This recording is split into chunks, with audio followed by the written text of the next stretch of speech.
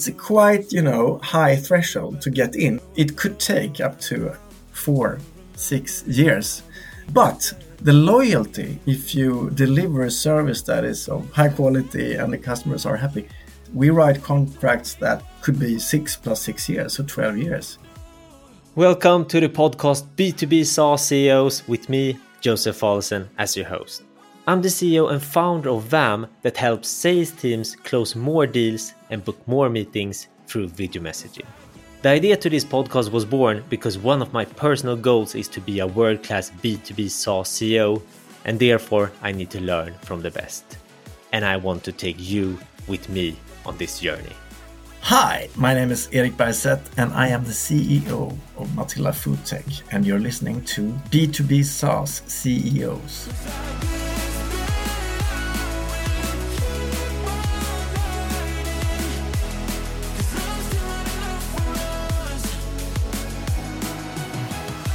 Hi and welcome, Erik. Hi, Joseph. How are you doing? I'm doing great. How are you? I'm so fine. So nice to be on this podcast together with you. It's great to have you here. And first thing first, what does Matilda FoodTech do? Yeah, Matilda FoodTech, we provide software, SaaS solutions for meal planning organizations. So organizations like municipalities, in schools, also facility management companies like Sodexo, Compass Group, to plan their meals so their clients, the people that eat, children, elderly people, have a perfect nutrition plan meal that doesn't affect the planet so much or as little as possible. So keep the climate impact as low, and at the same time to make it smooth and also cost efficient. That is what we do. Good summary. And if we pause at Matilda FoodTech for a little while, we're going to talk a lot about the business, the company, etc. But shift the spotlight towards you, Erik. Who is Erik? I'm a father of 3 football-playing kids, twins at 9, and the oldest, the boy, Avin, is 12, and I have a wife that's an edtech entrepreneur. I love my work at Matilda, or my mission, so to speak, to grow this business. I'm quite happy. I like people. I like to play in my band, Hardworking Puppets. I'm eager to move forward. Also interested by details. So that's a very short summary. And you said a band, and okay, what type of band and what do you play? It's a cover band. We play rock and roll. Everything's from Beatles to Kings of Leon and AC/DC, Led Zeppelin, and I am the singer and the rhythm guitarist of the band. Ah. So I like to be on stage and make love with the audience. So that's so to speak. It's now time for a segment I call 5 quick ones. I will say a word, and here, Erik, you need to be quick. You maximum 1 sentence, the first things that pops up when I say that word. Are you ready? Yeah, you bet. Sustainability. The planet and the health of the people living on it. Knowledge. I want more. Food safety. Our fantastic solution, Matilda Food Safety. SaaS. Growth. And the last one, summer. Family, hiking and sailing. Hiking and sailing. I've heard both of those, but separated before. Now it's time to talk business. Yeah. Business development. First thing here, AI. What are the top 1 to 3 areas you work with, or at least are really seriously thinking about AI within your business? Yeah, very good question. Improved customer success, faster and better. That is the first one. I will deep dive into all of them. And then internationalization, second one. And the third one is actually data collection and enrichment.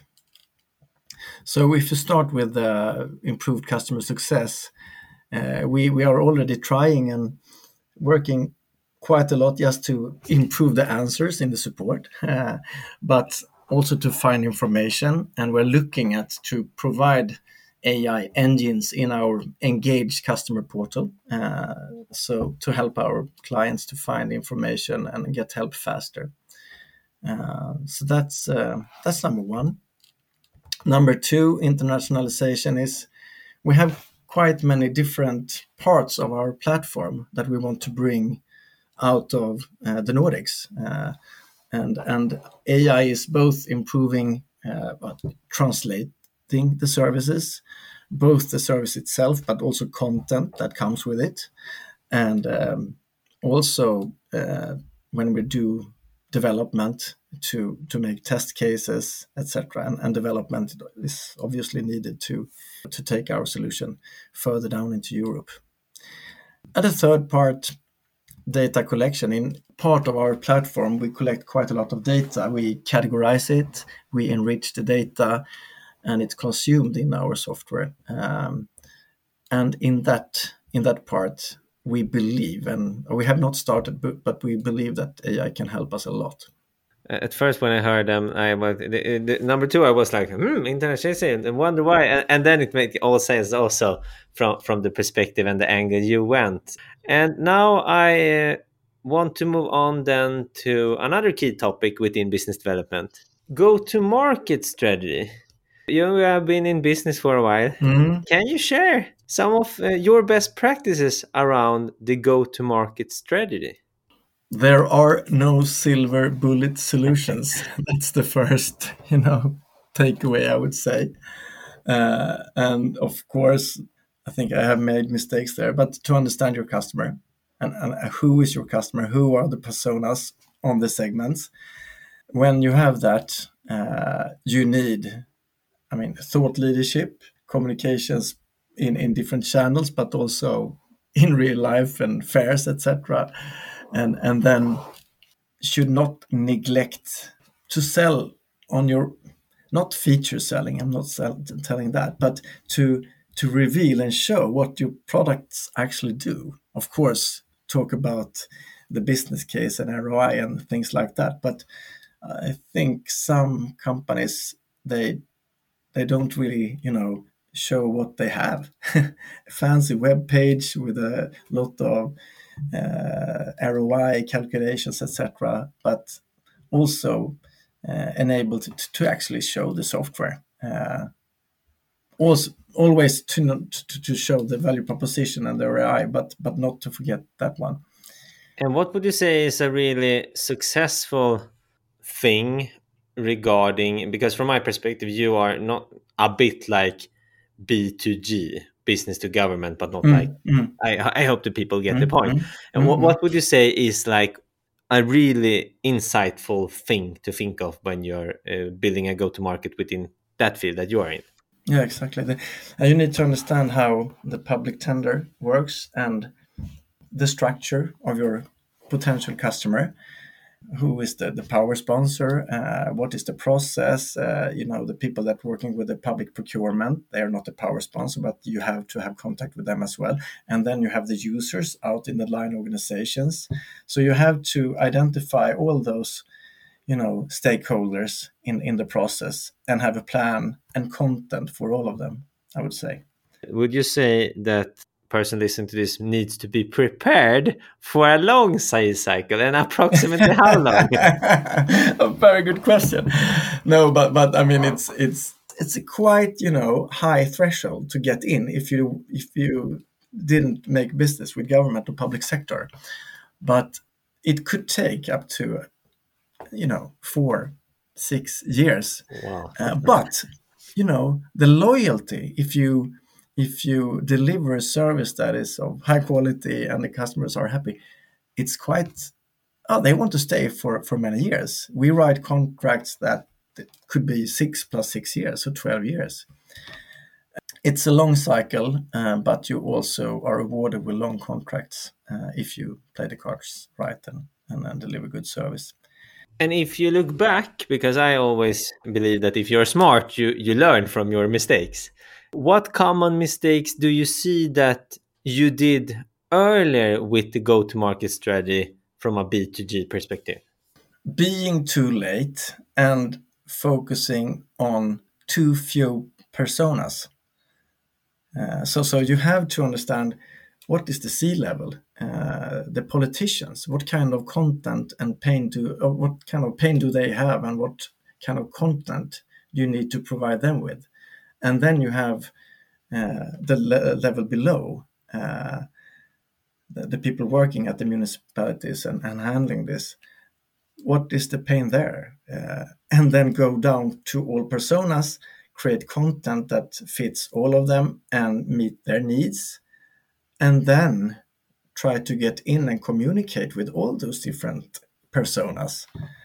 And that is also differing. How to communicate with those guys differs from country to country. For example, in Norway, we have a magazine. So we post a magazine with QR codes. They're not, on LinkedIn to such extent, etc. And of course, identify what channels are they in, those different personas. What fairs are the C-level persons at, and what fairs are the mid-level and the users. What arenas are they in? So it's, you have to do your homework and to understand the spectrum of personas, and then to try to understand how to reach them and what kind of content and channel that should be used for each persona. Good.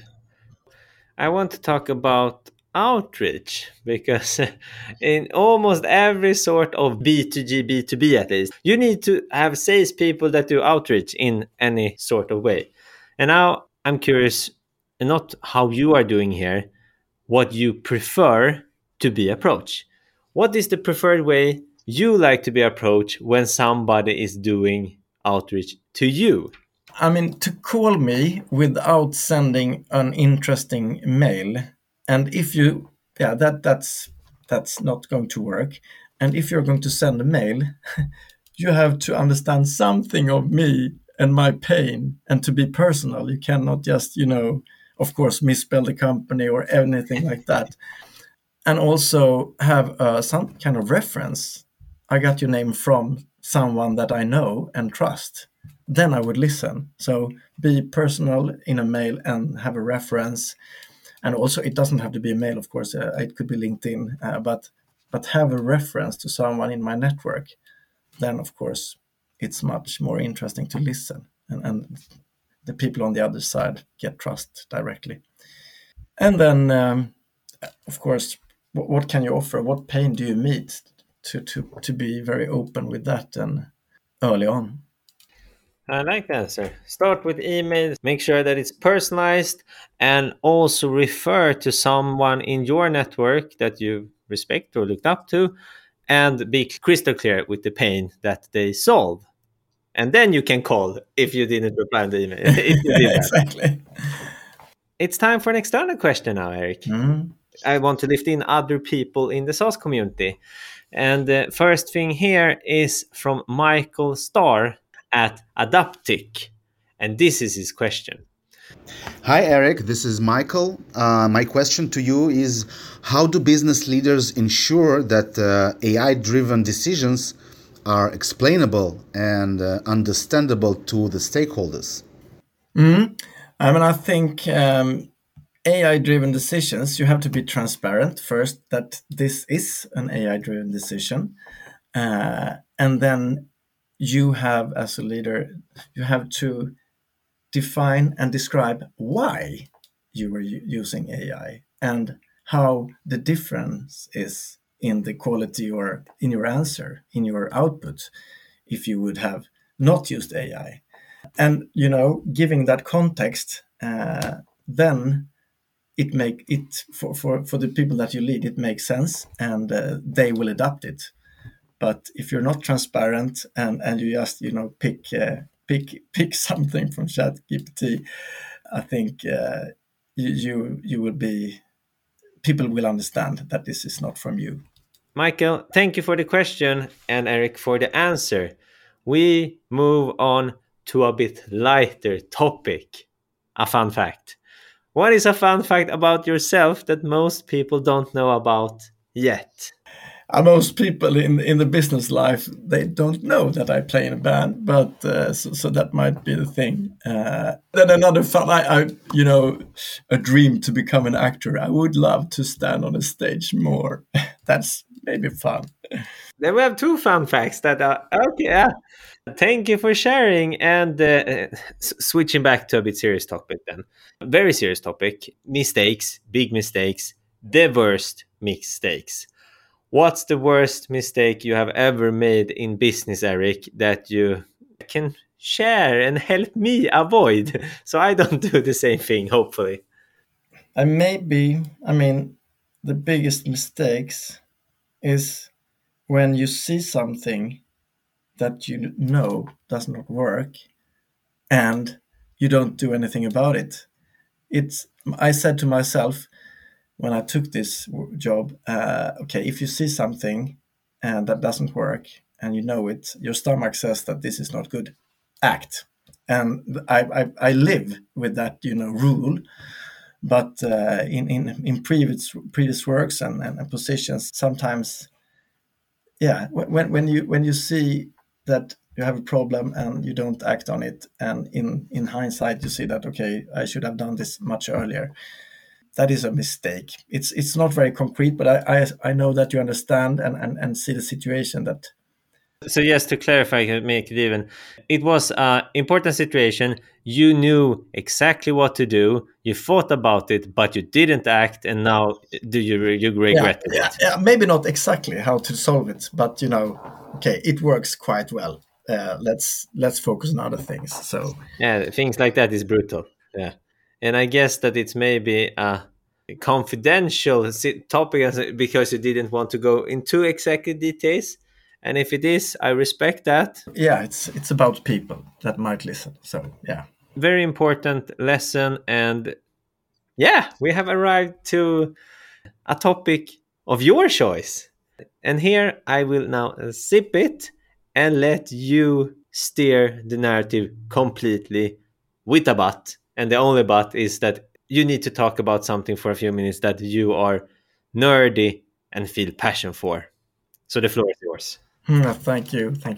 No, but it might sounds a little bit boring to you, but I think sales, sales forecasting.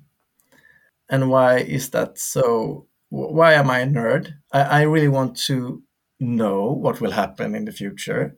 I want to know, I want to have a lot of information so that I can, make the right decisions. And it's also quite, I think it's really, I've been working with sales for many, many years, and how to weight your pipeline, how to forecast it, and the difference between forecasting and weighting the pipeline, and finding models, and also not only finding models, but even more important, of course, to make your sales organization be good at it, to really have a drive to make good forecasts, and to handle that tool. It's quite few salespeople that are good at forecasting, I would say. But those who are, they are so amazing. I mean, you can just trust and you can discuss and you understand how can we increase by doing this and that, because you understand both your pipeline and the forecast. And yeah, that's a little nerdy subject, I would say, but it's I can continue to dig into pipelines and forecasts. What would you say is the first action they should take in this direction to be even better towards this? I'm gonna start to measure and be clear on, okay, on a monthly or even weekly, of course, depending on what kind of business you have, if it's enterprise transactional, that your sales reps do forecasts. If you say start measuring, if we could take that one layer deeper, what is top three things or three things that they should really measuring? Okay, on Friday, how many deals will you close the next month? What is the value? And the coming 4 months? And please also describe how you measure your pipeline and what is the difference between the weighting of the pipeline and the forecast.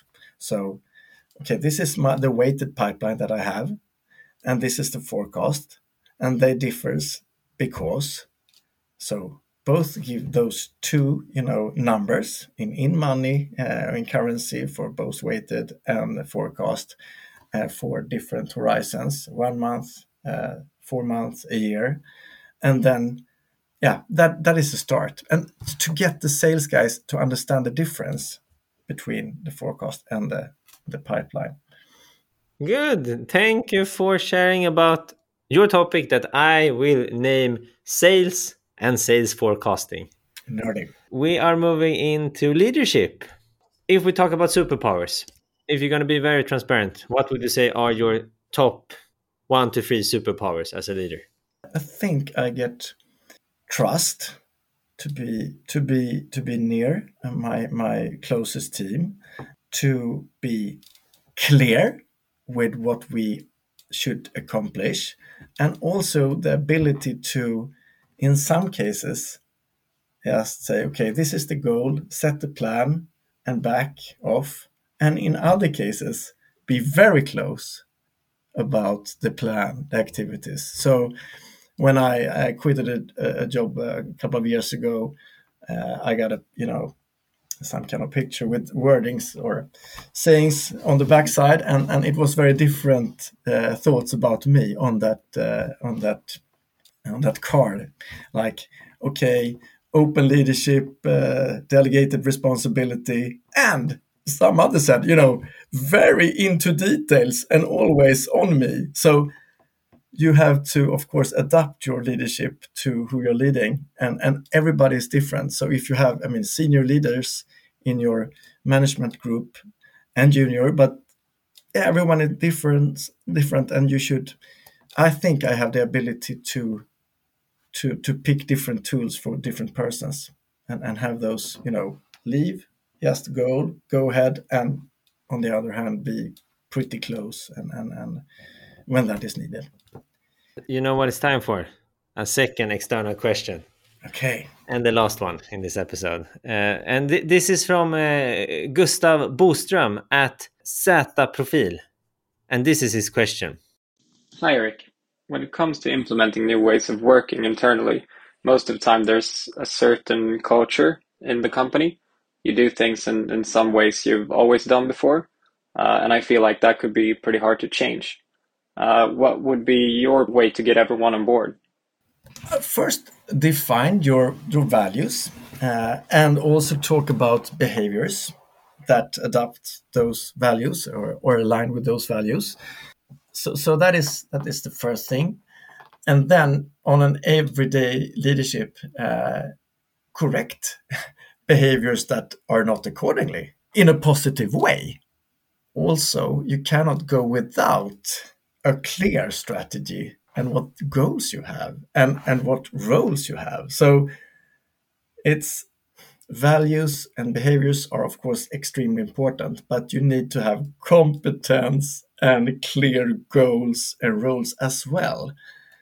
And it differs, of course, about the seniority of the people within the organization, how detailed you have to be. But in sometimes a vision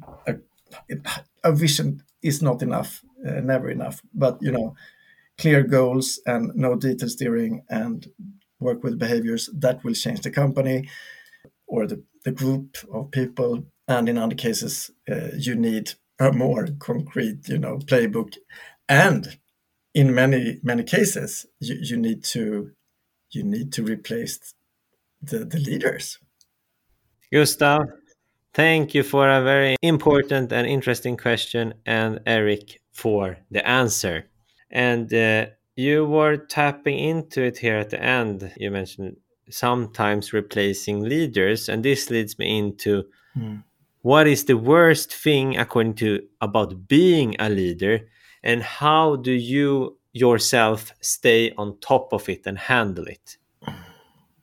The worst thing, might be of being with the business like 24/7 in your head, and you need to have strategies to move out from being in it.